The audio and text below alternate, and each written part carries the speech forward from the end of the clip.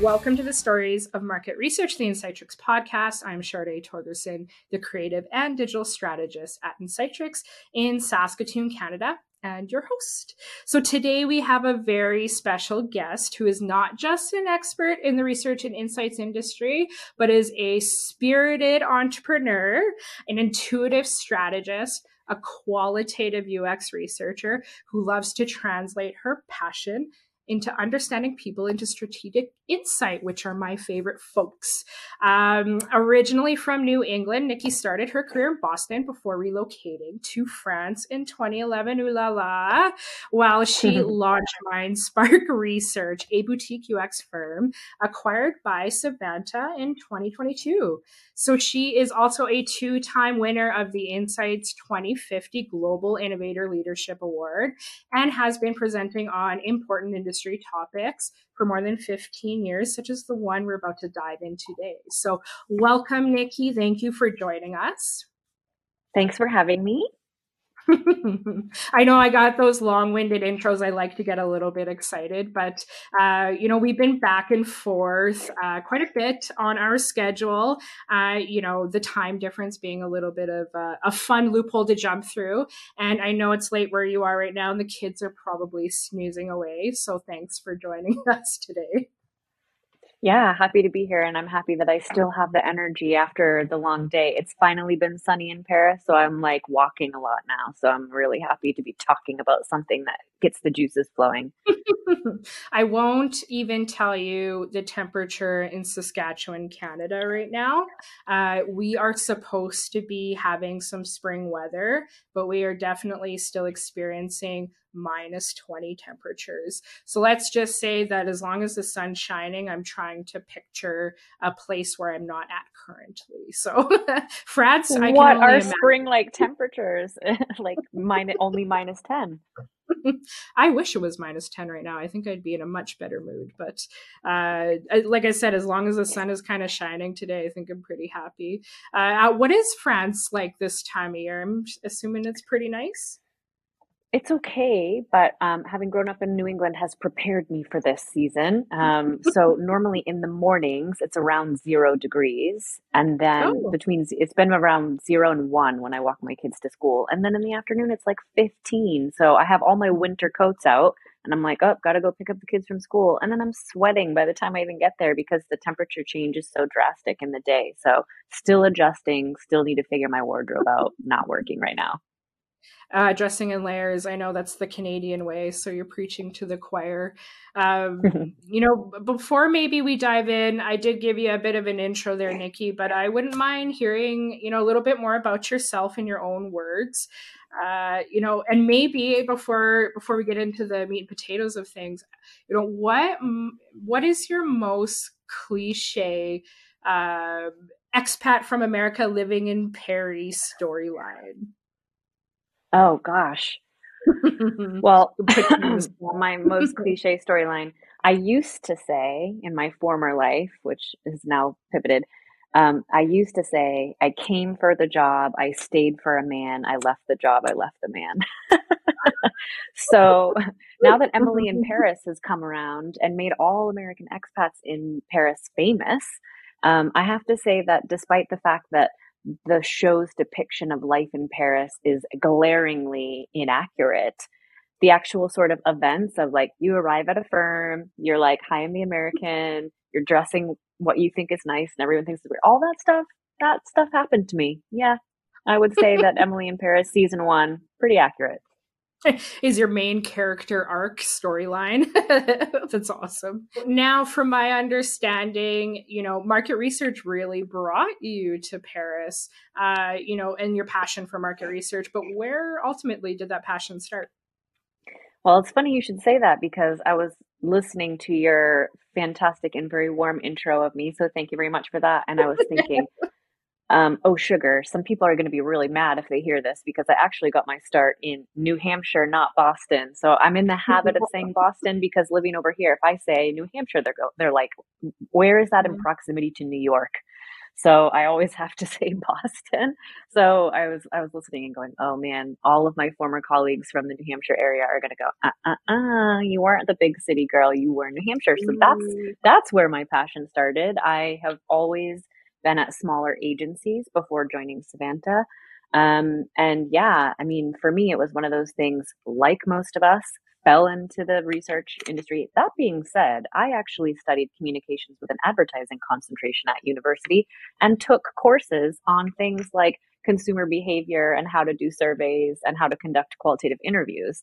I just wasn't planning to go into this field. I just happened to end up there. But yeah, at the beginning of my career, I was kind of both qual and quant, and actually really, really loved the quantitative side of things. I just loved how things Mhm. clicked, and you could sort of investigate the data. All of the true crime fans listening to this, you know what I'm talking about. And so just would go and explore and find some really interesting things and loved it. And then the 2008 recession hit, dating myself, Mm. and a lot of our clients said, we still need qual, but we want to add a budget. So the agency I worked for at the time said, let's throw some junior researchers at them and get them training at the same time.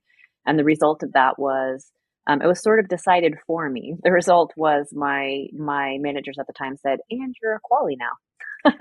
And so I kind of got put on that path. And no looking back, it's been really great. We hear this quite often in the market research industry. I am in market research. I never planned on being here, but I'll never leave. And often, too, it's because they just found a love within the work itself and then built a career around it. The fact that you mentioned, too, that our managers have influence in those areas where, even in our own agency, we often are building up people in the qual environment where it's a long time to try to get people to be really great moderators, to give them lots of practice in those areas. So starting them early is really important, getting them excited, and helping them build a career around qualitative research is important. So sounds like you had some great managers and maybe some tough ones too. So Definitely. No, I definitely had good ones. My managers in the early part of my career are still some of the people I consider mentors to this day, and they taught me a lot. So I was very lucky. Oh, I love that.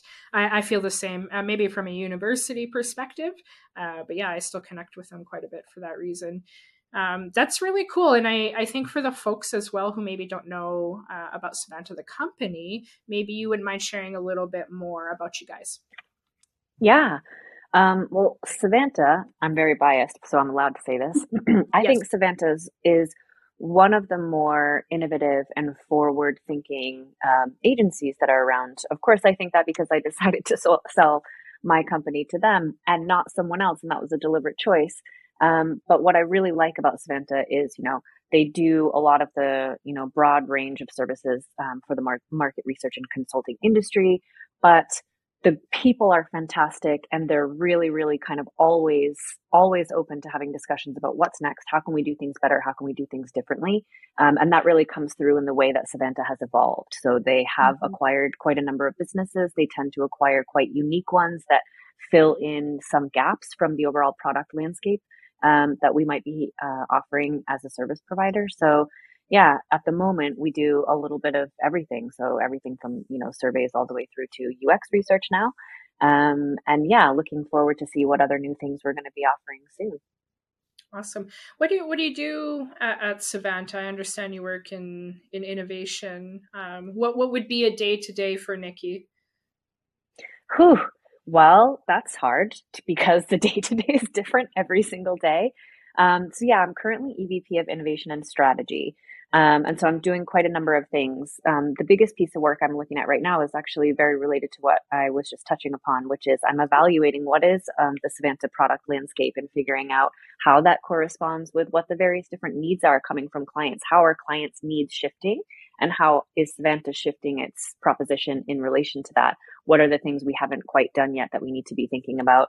And that sort of way of thinking has impacts on all kinds of things. So it will influence our M&A strategy. It will influence, the kinds of products that we want to bolster and build further. Do we want to hire and flesh out those teams more? Also might have impact on things like delivery capabilities. So do we want to start changing reporting styles or things like that? So it's really fun because I don't know, how it's been for you, for your experience, but having been a researcher for so long, you get to a certain point where I still love research and I can still, design, methodology or an approach for a given set of objectives. But I was also ready to do something else, but wanted it to still be tied to research. So I feel really happy and lucky actually that I kind of have this unique experience where I'm looking at research methodologies and propositions from a sort of holistic perspective and still engaging with clients around what they need. But I'm also not the one doing, 16 hours worth of IDIs.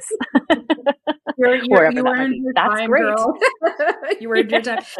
I feel too that a lot of us are really in the same kind of environment where we're looking at a lot of the product environments that we've established as services, even ourselves. Like everything you're saying, I'm like, it's quite interesting that the market research industry is really moving towards just being more client centric and more providing services in a manner that's really specific to the needs. So it's really cool to hear your perspective on just Savanta innovating in that regard. So I can see right away you're pretty passionate and working in the areas of market research, and the fact that you get to still support clients is a big deal for us who work in this industry. I understand too, you've worked in areas of UX, which will largely be a majority of the conversation that we dive in today. What did draw you to the qualitative aspect of doing market research, maybe even working more exclusively in the area of UX specifically? Yeah, so I'll tackle kind of both elements of that question. Sure. On the qualitative side, kind of broadly speaking, this answer is not meant to be a disservice to qualitative researchers. In fact, the opposite. I always had the feeling that someone was going to come and take my job. And this was before we were talking about Chat GPT and OpenAI and coming around and saying, "Oh, we're going to usurp you with bots leading interviews." But I had the feeling all the time that, I would be leading a focus group and clients would be watching in the back room, and then I would be writing a report, and I was thinking the whole time, man, anyone could do this. Why did they hire me to do this? Why are they having me in the room? Gosh, anyone could do this. And then I realized, in fact, no, not anyone can do qualitative research. And I did have a lot of really great training. And I did observe hours and hours and hours and hours of moderating before I led my first interview. But there was something for me that felt so natural about it. This idea of connecting with human beings and building rapport, kind of unlocking what's that first thing I need to say or do that opens the gate to this one person or to this group. And then once that happens, then it's like the magic happens and everything kind of rolls forward from there. And I just thought, yeah, everybody can do this. A monkey could do this. And then I realized, in fact, it's not true. And I've actually, seen people moderate and go, oh, or a client might say, we don't have the budget to hire a moderator, we'll moderate this, but can you just come and observe and give guidelines and help with analysis? And then I go, that's why clients hire external moderators, because it's actually, it's a skill and you have to work hard to get it. So I would say that the human connection element was big for me. And then as for why, when MindSpark still existed, why we decided to pivot and work a lot more in the UX side of things. On the one hand, that also happened kind of naturally. So we were doing sort of qualitative market research with some bigger tech firms. And then what would happen is some of those people would change roles and go over to the UX side and then recontact us. But why we decided to pivot specifically and actually focus on, seeking out that kind of work and seeking out UX clients in particular was because I personally felt like there was a little bit less red tape on the UX side of things. I felt like user research was taken a bit more seriously than market research often is. User researchers, don't get me wrong, they've got their battles to fight with their stakeholders. But one thing I always try to tell people is most companies recognize you can't market a thing if the thing doesn't work. So instead of working in the marketing side and trying to make sure the marketing worked, I simply shifted over to making sure the thing worked and that whatever the thing was being marketed about was functional. And it seemed like, our recommendations were taken more seriously. right off the bat, we were asked to do things like, okay, we don't want just a report. We want you to give us a report, but we also want you to do workshops with several different teams, stakeholders, help us roadmap the next step. Whereas the market researchers, we'd give them a report, they'd go away. We'd hear from them maybe in 6 months and say, oh, well, we didn't actually do this one thing because so-and-so didn't agree with the findings, and we were never kind of consulted again. I know that's not always the case, and I do have the sense that that is changing a bit now, possibly because there is a big increased focus on ROI with budget restrictions and anytime the economy does what it's doing right now. But with UX, it just seemed like everybody is in agreement. We need to understand this. We need to make a decision. In order to make a decision, we need to understand human beings. And I was like, these are my people. I love that. I love that too. We're talking about this from the perspective of qualitative. You know, I recently listened to your episode on data gurus, and it was also on UX. And I especially loved the quote I stumbled across while listening to your chat. This whole idea around heartbeats over spreadsheets. I just thought that was just meta. It was perfect. But I loved this idea that you know, human connections and having these real conversations, they're so incredibly important to the work done within the insights industry, but largely by qualitative professionals. Can you speak on the importance of that human connection side of user research? Yeah, I mean, it's almost hard to emphasize it enough. You know, I think that with user research in particular, what I find really powerful is that the folks who do it client side tend to have pretty scientifically based advanced degrees, right? So the new thing, if you work in UX, is all of your clients have a degree in what's called HCI, human computer interactions. And you're like, wow, that sounds like I'm reading ones and zeros out of a book. But in fact, they are all really, really well equipped to understand what human connection is and to kind of understand the emotional drivers behind the behavioral activity that you might actually see. So I think that's, you know, something that's prevalent throughout. But then again, you also have stakeholders who really value the importance of the human connection. So they, in many cases, not all, but in many cases, folks are really aware of the fact that your product won't be successful if people don't love it. There's a whole concept in UX around stickiness. And so your product isn't going to be sticky, or your app isn't going to be sticky. Okay, it can be functional and it might get the job done, but why is it functional? Understanding that context is really important. Understanding the audience that you're marketing to, what their experience is actually like. I think the UXers have it nailed. Yeah, they sound like the smart ones in the room. Don't tell them that. They think that already. I think they know. You know, I know when we talk about market research, we got quantitative, we got qualitative, and obviously qualitative has its many advantages. But we are looking at this from a qualitative lens. And how really does qualitative research help us emphasize insights in the case of user research?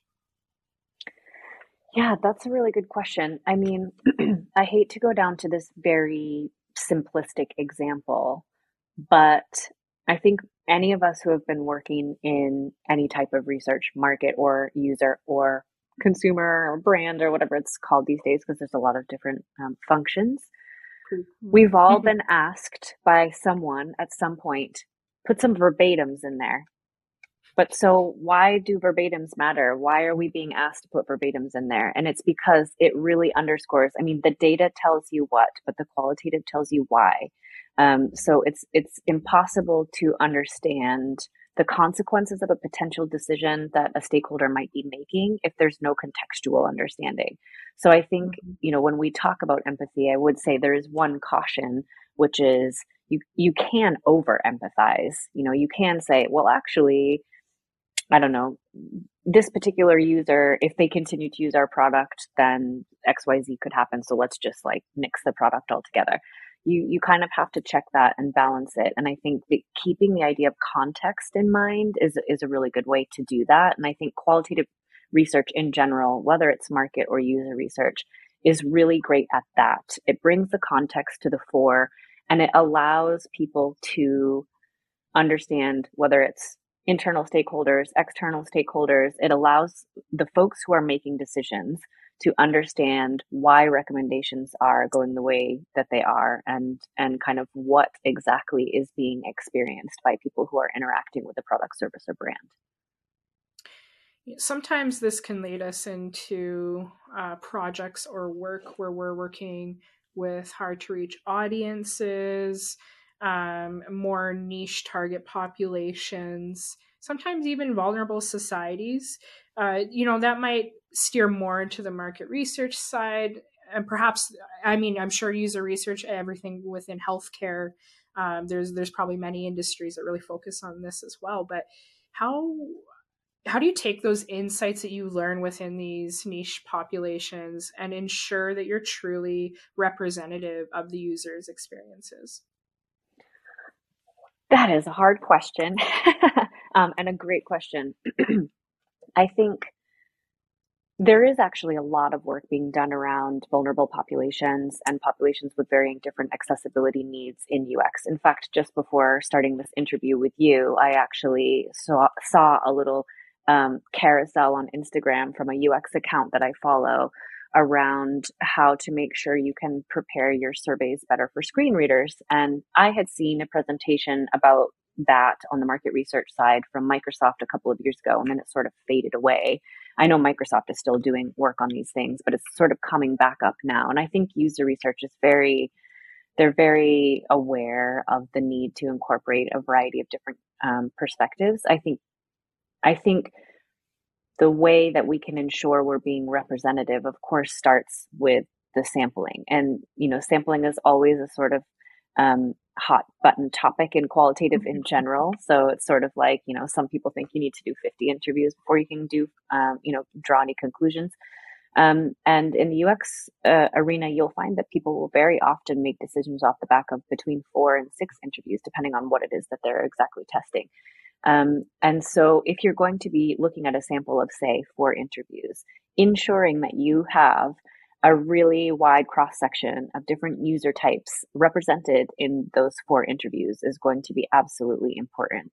It doesn't always happen, but of course, I think that's the starting point in ensuring that you get sort of these voices taken into account is definitely going to be focusing on how you recruit. And then the second point is if you are going to be recruiting from vulnerable populations or folks with varying degrees of accessibility, then you need to also consider that you may have to adjust the approach and the method. So where you might be able to do something in a central location, in a lab for some users, for other users, you may have to go to them. They might not have the means to come to you, whether it's because they're immobile, they typically stay at home, or it could be because of income issues. It could be for a whole host of other reasons. So I think those are kind of the 2 ways that we need to make sure we're thinking about in terms of representation in qual. It's well said.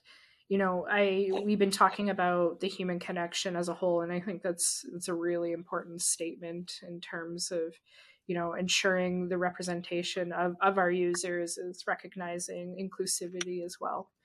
And in order to really have that human connection, there needs to be a role for empathy in qualitative research, especially. And it's not to say there's not empathy. If anything, we're seeing a lot more of it. It's being more spoken about. It's a lot easier conversation, I think, as well. I think down that same conversation, how can you build a rapport with these participants so that you as a researcher, you're understanding their experiences to really gain that deep understanding?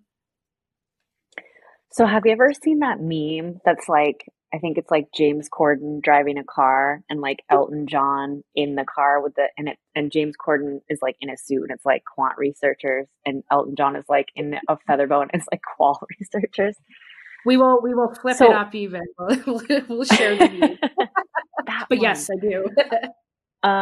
So I think for a long time, and perhaps even now, for a long time, this concept of qualies being the, let's say, divas, of their respective industries has perplexed people, because they've said, well, how can someone with a, so bold and dynamic and whatever, generate rapport with, I don't know, far leaning right voters or, whoever else.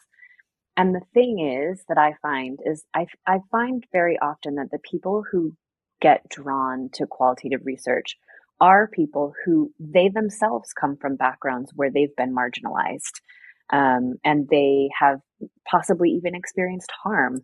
And so as a result of that, going to your actual question, which is sort of how do you kind of open up that rapport and develop that human connection, I think it's always important at the beginning of any session to find an appropriate opportunity to share something authentic about yourself. It doesn't have to be, huge, like I don't know, bullied when I was a kid or something, but it can be if you feel comfortable sharing that and that is appropriate for the topic that you're talking about.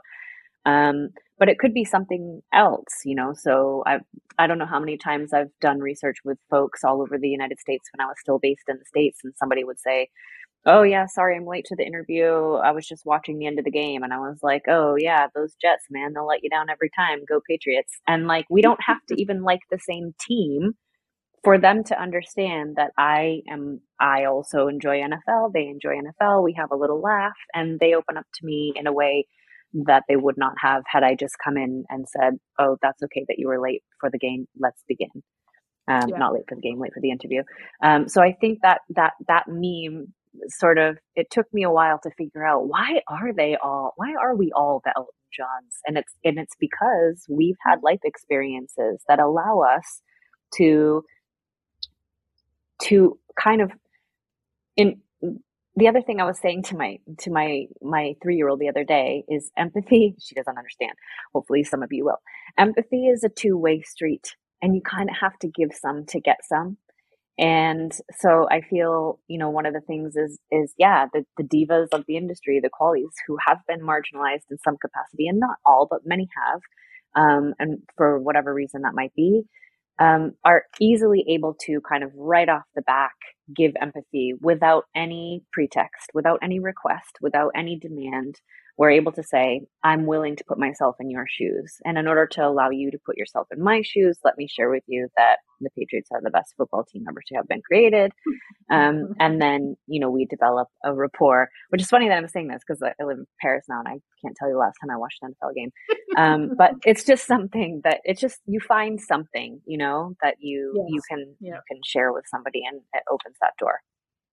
Bringing yourself down to that human level, that human perspective, it's super important. And it what I'm hearing is it goes well beyond the project work. It's just it's being a human amongst humans. Like, as simple as that sounds, it goes a long way, especially when you're maybe talking about a sensitive topic that is hard for everyone to share maybe their experience, to bring yourself into an environment that doesn't maybe belong to you, and ensure that you're empathetic of your surroundings is super vital.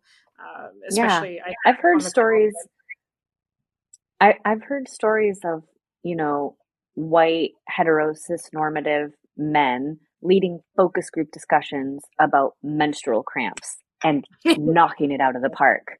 No, but just sometimes if you can just sort of lay your cards on the table and sort of, empathize and say, look, I 100% admit that I'm not going to be able to get this entirely, so help me out.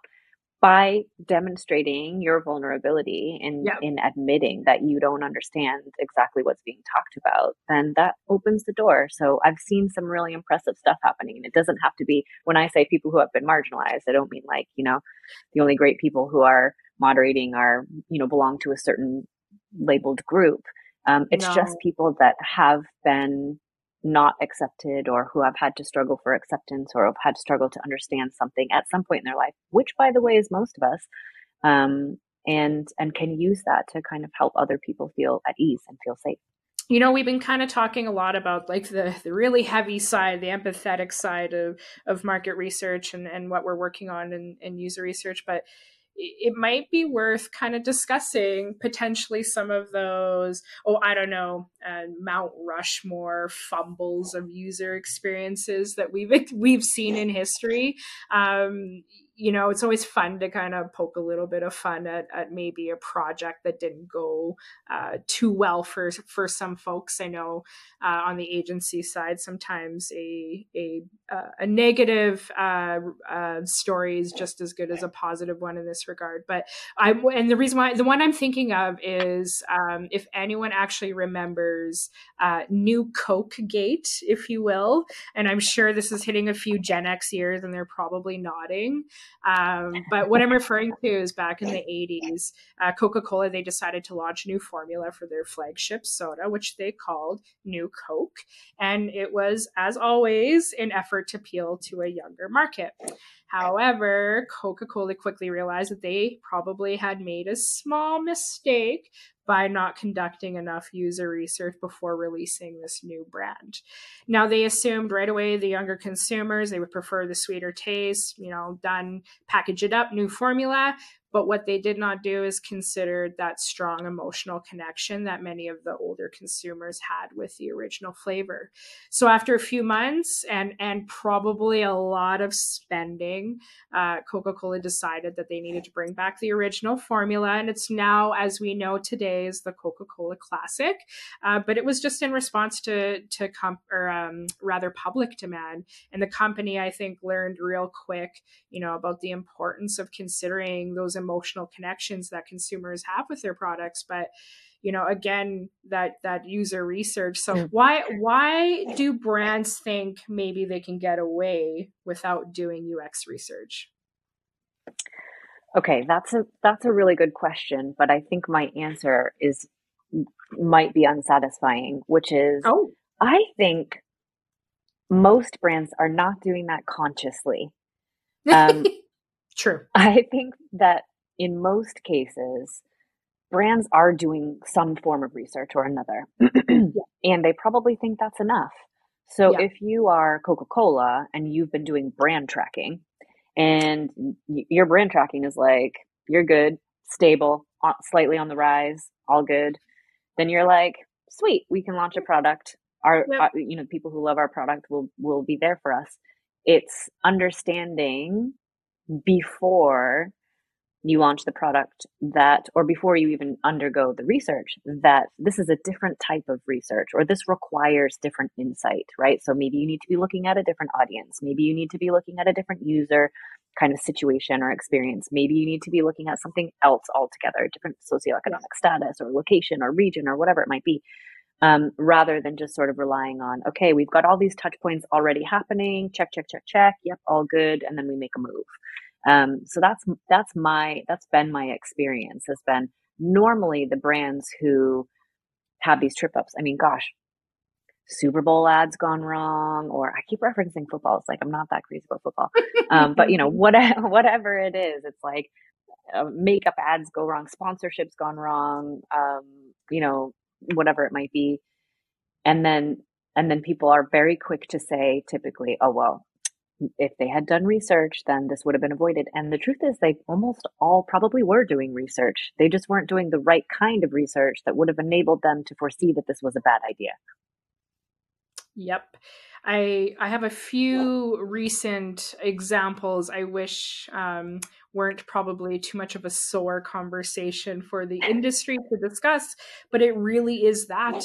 It's recognizing that, even within the fumble, largely, there was really good investment behind research. A lot of the times there was good intention as well. So, but I love this idea about just recognizing doing the right research, and sometimes as well with the right people is important. So do you have maybe, Coca-Cola, I think it's a really easy ballpark example. Do you have one as well, maybe where an organization could have benefited from user research to avoid maybe a costly mistake like having to completely rebrand an entire flagship soda?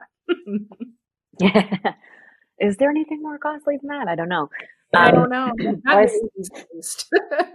I suppose having to declare bankruptcy is more expensive than that in certain ways. Oh, And I would I think we say, talked it. Yep. I would say the brand that comes to mind for me that I'm pretty sure was doing research. And I just want to kind of throw out there that user research for me can mean a lot of things. Some people Sure. listening to this might think of user research as only having to do with digital touch points. Right. Let's be clear that user research and user experience was coined in the early 90s by Mr. Norman working at Apple. So it wasn't necessarily something that had to do with, how do you use an app or a website. Yeah. That being said, those of us who lived or grew up or spent any considerable amount of time in North America saw the demise of Blockbuster. And I would say that Blockbuster is definitely the kind of company that for sure was conducting research. And they might have been conducting brand tracking research, and they might have been conducting price optimization studies, and they might have been conducting other types of research like where should we launch our new store. But what they were not doing is they weren't doing the sort of anthropologic, ethnographic style interviews or observations with their sort of user base to understand how their needs were evolving.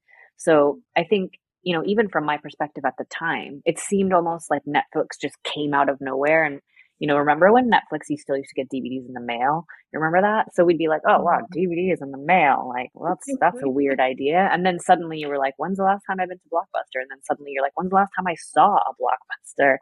Yeah. Anywhere around. And so I think the demise wasn't as quick as our memories make it out to be. I think there might even still be a Blockbuster store around. I feel like I just heard this recently. But yeah, it's one of those things where they surely were doing research, but they weren't doing the kind of user research that helped them understand the evolving needs of their users so that they could say, oh, wait, this Netflix thing has wheels and Yeah. here's why. So here's what we're going to do about it. They just sort of said, yeah, that's cool and over there, but we've got our business model over here and we're going to stick with it and we'll be fine. And they were not. Mm-mm.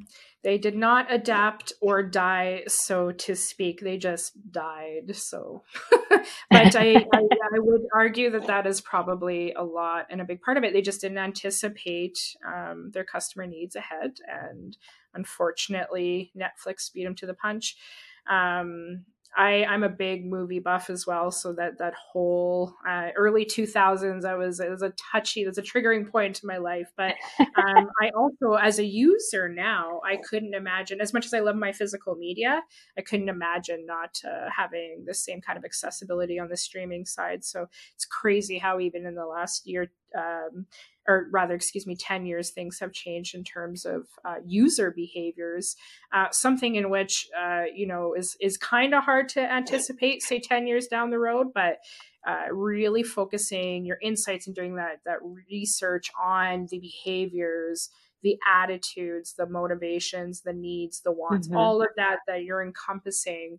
I really identify opportunities, and in Blockbuster's case, probably a challenge like Netflix, to try and improve on those user design experiences. So really, to round out the conversation today, Nikki, I wouldn't mind kind of touching on some of those pitfalls that we experience as researchers. What are maybe some of the common challenges that businesses should watch out for when conducting user research? Now, this could be, you're looking at folks that have an internal research department, and they're, maybe they have more tight budgets and tighter restraints on their timelines. Maybe we're talking to those folks, but maybe we're also talking to folks that are, really well versed in this and need some more tools for the toolkit. But what are some of those common challenges we're experiencing today? Yeah, so I would say, from my perspective, there's one kind of glaring macro challenge or pitfall and one micro. So from the macro side, what I see a lot in organizations that continue to struggle as belts are tightening and headcount is shifting is a struggle to maintain and share knowledge cross-functionally. So this is something we also know on the market research side. It's been a conversation that's gone round and round and round ever since I've started my career. But in UX in particular, there are crazy amounts of learnings that if I'm in the market insights team and I go out and evaluate a piece of comms. Let's say I do focus group. I'm talking about a new ad campaign that's going to launch to help promote my product. In that focus group, there could be all kinds of findings that come up that say, well, this isn't really believable for me because I've actually used the website before and X. And the user researchers very rarely get to see this or get to hear it, when in fact, there are little nuggets of information that they could be using for free. So you don't have to conduct a new piece of research. You don't have to run a new survey. I've done 3 focus groups, and every single one, they mentioned that, I don't know, the home button's not working or something like that. That's obviously oversimplified, but there's definitely a lot that can be learned in both directions from both teams. So the cross-functional thing, I think, is a macro pitfall that businesses who want to kind of get through this tougher time economically really need to wrap their heads around and kind of find a way to address that challenge. And then the more micro pitfall that I see a lot of happening in the UX space is, despite how great UXers are at empathizing and at, building rapport and really putting themselves in the shoes of their users, they are still very much tied in many cases to their product owners and their development teams and their engineers. And that can be good. But what I see happen sometimes is user researchers tend to not meet respondents or meet people where they are and bring things to the table like jargon. My number one bugbear when I'm observing someone else, and this typically happens client side, when I'm watching someone client side conduct their own research, or if I'm watching a recording, they'll say things like, "And how did you feel while completing that task?" And a user doesn't think of it as a task. They're thinking, I just tried to buy a product, or I was just trying to find directions to my kid's school, or I was just trying to, put this in my shopping cart. I was trying to check the shipping information. And so, for me, one of the things that I always try to do is, if we are going to be doing task-based usability research or anything along those lines, is to do one run through, which is complete observation. One run through where the person actually uses their own words to describe to me what they're experiencing. And then I get to jump in and ask clarifying questions using the words that they have used with me. That in and of itself is also a learning for user researchers and product devs and engineers alike. If you keep calling this the nav bar and everyone else keeps calling it the something else, then you may want to start adapting how you are referring to this thing, because you should be meeting your users where they are. So that would be my sort of micro challenge that would be worth taking a look at. So how would you measure the ROI of user research? So specifically, how maybe would you work with your stakeholders or maybe your end clients to ensure that they really understand the value? Because a lot of the times too, they're the ones dictating the budget, or they have a huge hand in the influence and how the money is spent in these projects. So what are we doing on the research side to ensure that folks really understand the value without having to avoid the costly mistake of not doing it, which I know we love to do as well. Yeah, I mean, I think one of the big things that can help underscore the ROI of user research to stakeholders is getting them involved in the results conversations and in the next step conversations. So that might be things like workshops and road mapping. And I think actually, if we're comparing market research with user research, I think user research actually does a pretty good job of this. Awesome. That being said, there's a couple of, things that could be improved upon. Some stuff is really obvious. If you're trying to improve conversion rate, that's a very common task, for a user research project to accomplish. It's really kind of easy to see. Well, before this project, we were at a 67% conversion rate. We did this research, we made that change, and now we're at a 75%. Great, boxes ticked. But one thing that we do know, talking again about that sort of macro issue that I raised about, not necessarily seeing cross-functional stuff, one thing we do know is we do not see user research teams understanding things like, how does usability impact brand perception? How does usability impact willingness to pay? So you might be doing a usability test and it says, yep, yep, yep, okay, people can do these things that we want them to do. But if you're not linking it into the other areas of the business, that's a missed opportunity for increased ROI on that research. And that's still something that a lot of organizations are trying to figure out how to do. Interesting. If you were new to UX researcher, no matter your background, if you wanted to do some product testing, where would you suggest they start? And it could be as high level as possible. But really, if someone wanted to get into doing a project, what would you suggest to them? I would suggest the most generic advice anyone could possibly give, which is go on the internet and search for UX. And I don't mean search for UX on Google and read all the articles. But I, You for got some pretty example, great articles though, Nikki. So heyo, read those too and then call me. Mhm. But I, for example, belong to a handful of really phenomenal Slack channels, really Oh, phenomenal LinkedIn groups, really phenomenal blogs. So there's UXDX is an event. I follow their newsletter. I get all kinds of stuff from them. Several Slack channels, which I could probably name if you would like me to, because my Slack is open. So Hexagon UX is a great one. It is for women and other kind of minority communities working in UX specifically. A lot of career advice happening there. There's one called Research Ops, because UX kind of recognizes how big of a component the operation side of things is to getting everything done. So some folks here are kind of full, soup to nuts researchers. Some folks really specialize in ops, but it's been really, really helpful. There's the UXDX Slack channel.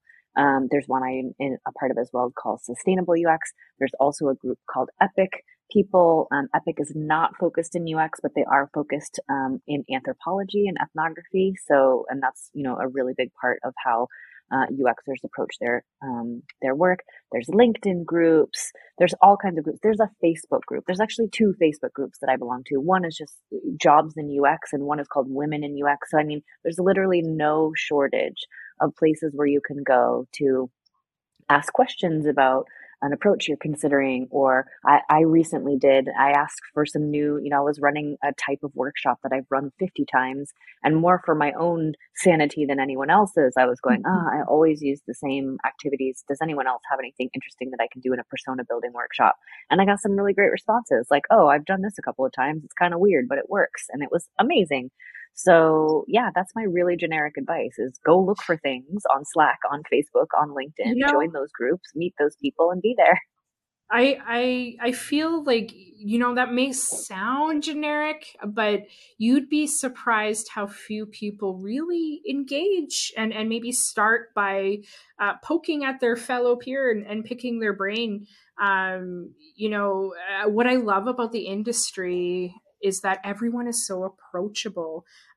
We are part of many certifications and associations where our members, like Insights Association, I think is a fantastic example where just like ESOMAR, I think maybe Insights Association is a little bit more representation, especially in Canada, but specifically North America, where the community itself is so approachable and they're willing to work together and kind of discuss new things and support each other and trying to make the best approach possible, because I think it really stems back to that idea that high tides raise kind of all ships.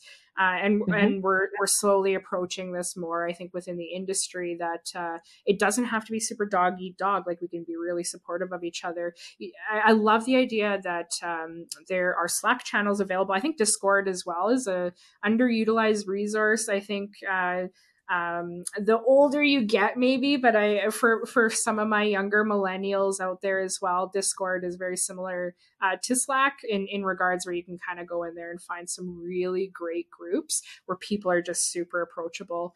I know I've recently done a couple of projects on the TikTok side of things with some folks just through connecting on a Slack channel. So as generic as that may sound, I think that's really great advice, especially when you're just starting out, is the community is available. Someone is always willing to help. I think associations, lots of blog articles on websites like ESMR. And again, I even ran through a majority of yours before we had a conversation, and great foundational information. So I think starting somewhere like that is important. But I honestly, we could probably talk all day about UX research, Nikki. I really appreciate you being on. This was a great conversation. And I think it's not going anywhere anytime soon. We're adapting with the industry. We're seeing a much more healthier appetite around the need for it. And I'm looking forward to maybe having another conversation in the future, and maybe discussing more on the UX side, because there's lots of avenues that we could explore on this topic. We really just kind of chipped at the surface today. So thanks again. Yeah, fantastic. And thanks so much for having me and for coming with really, really good questions. Because a lot of the times it's just sort of like, what do you think about UX? So these were really great and fun to wrap my head around. Oh, I appreciate that so much. Well, we'll chat again then. I'll come with some more hard hitting ones. Sounds great.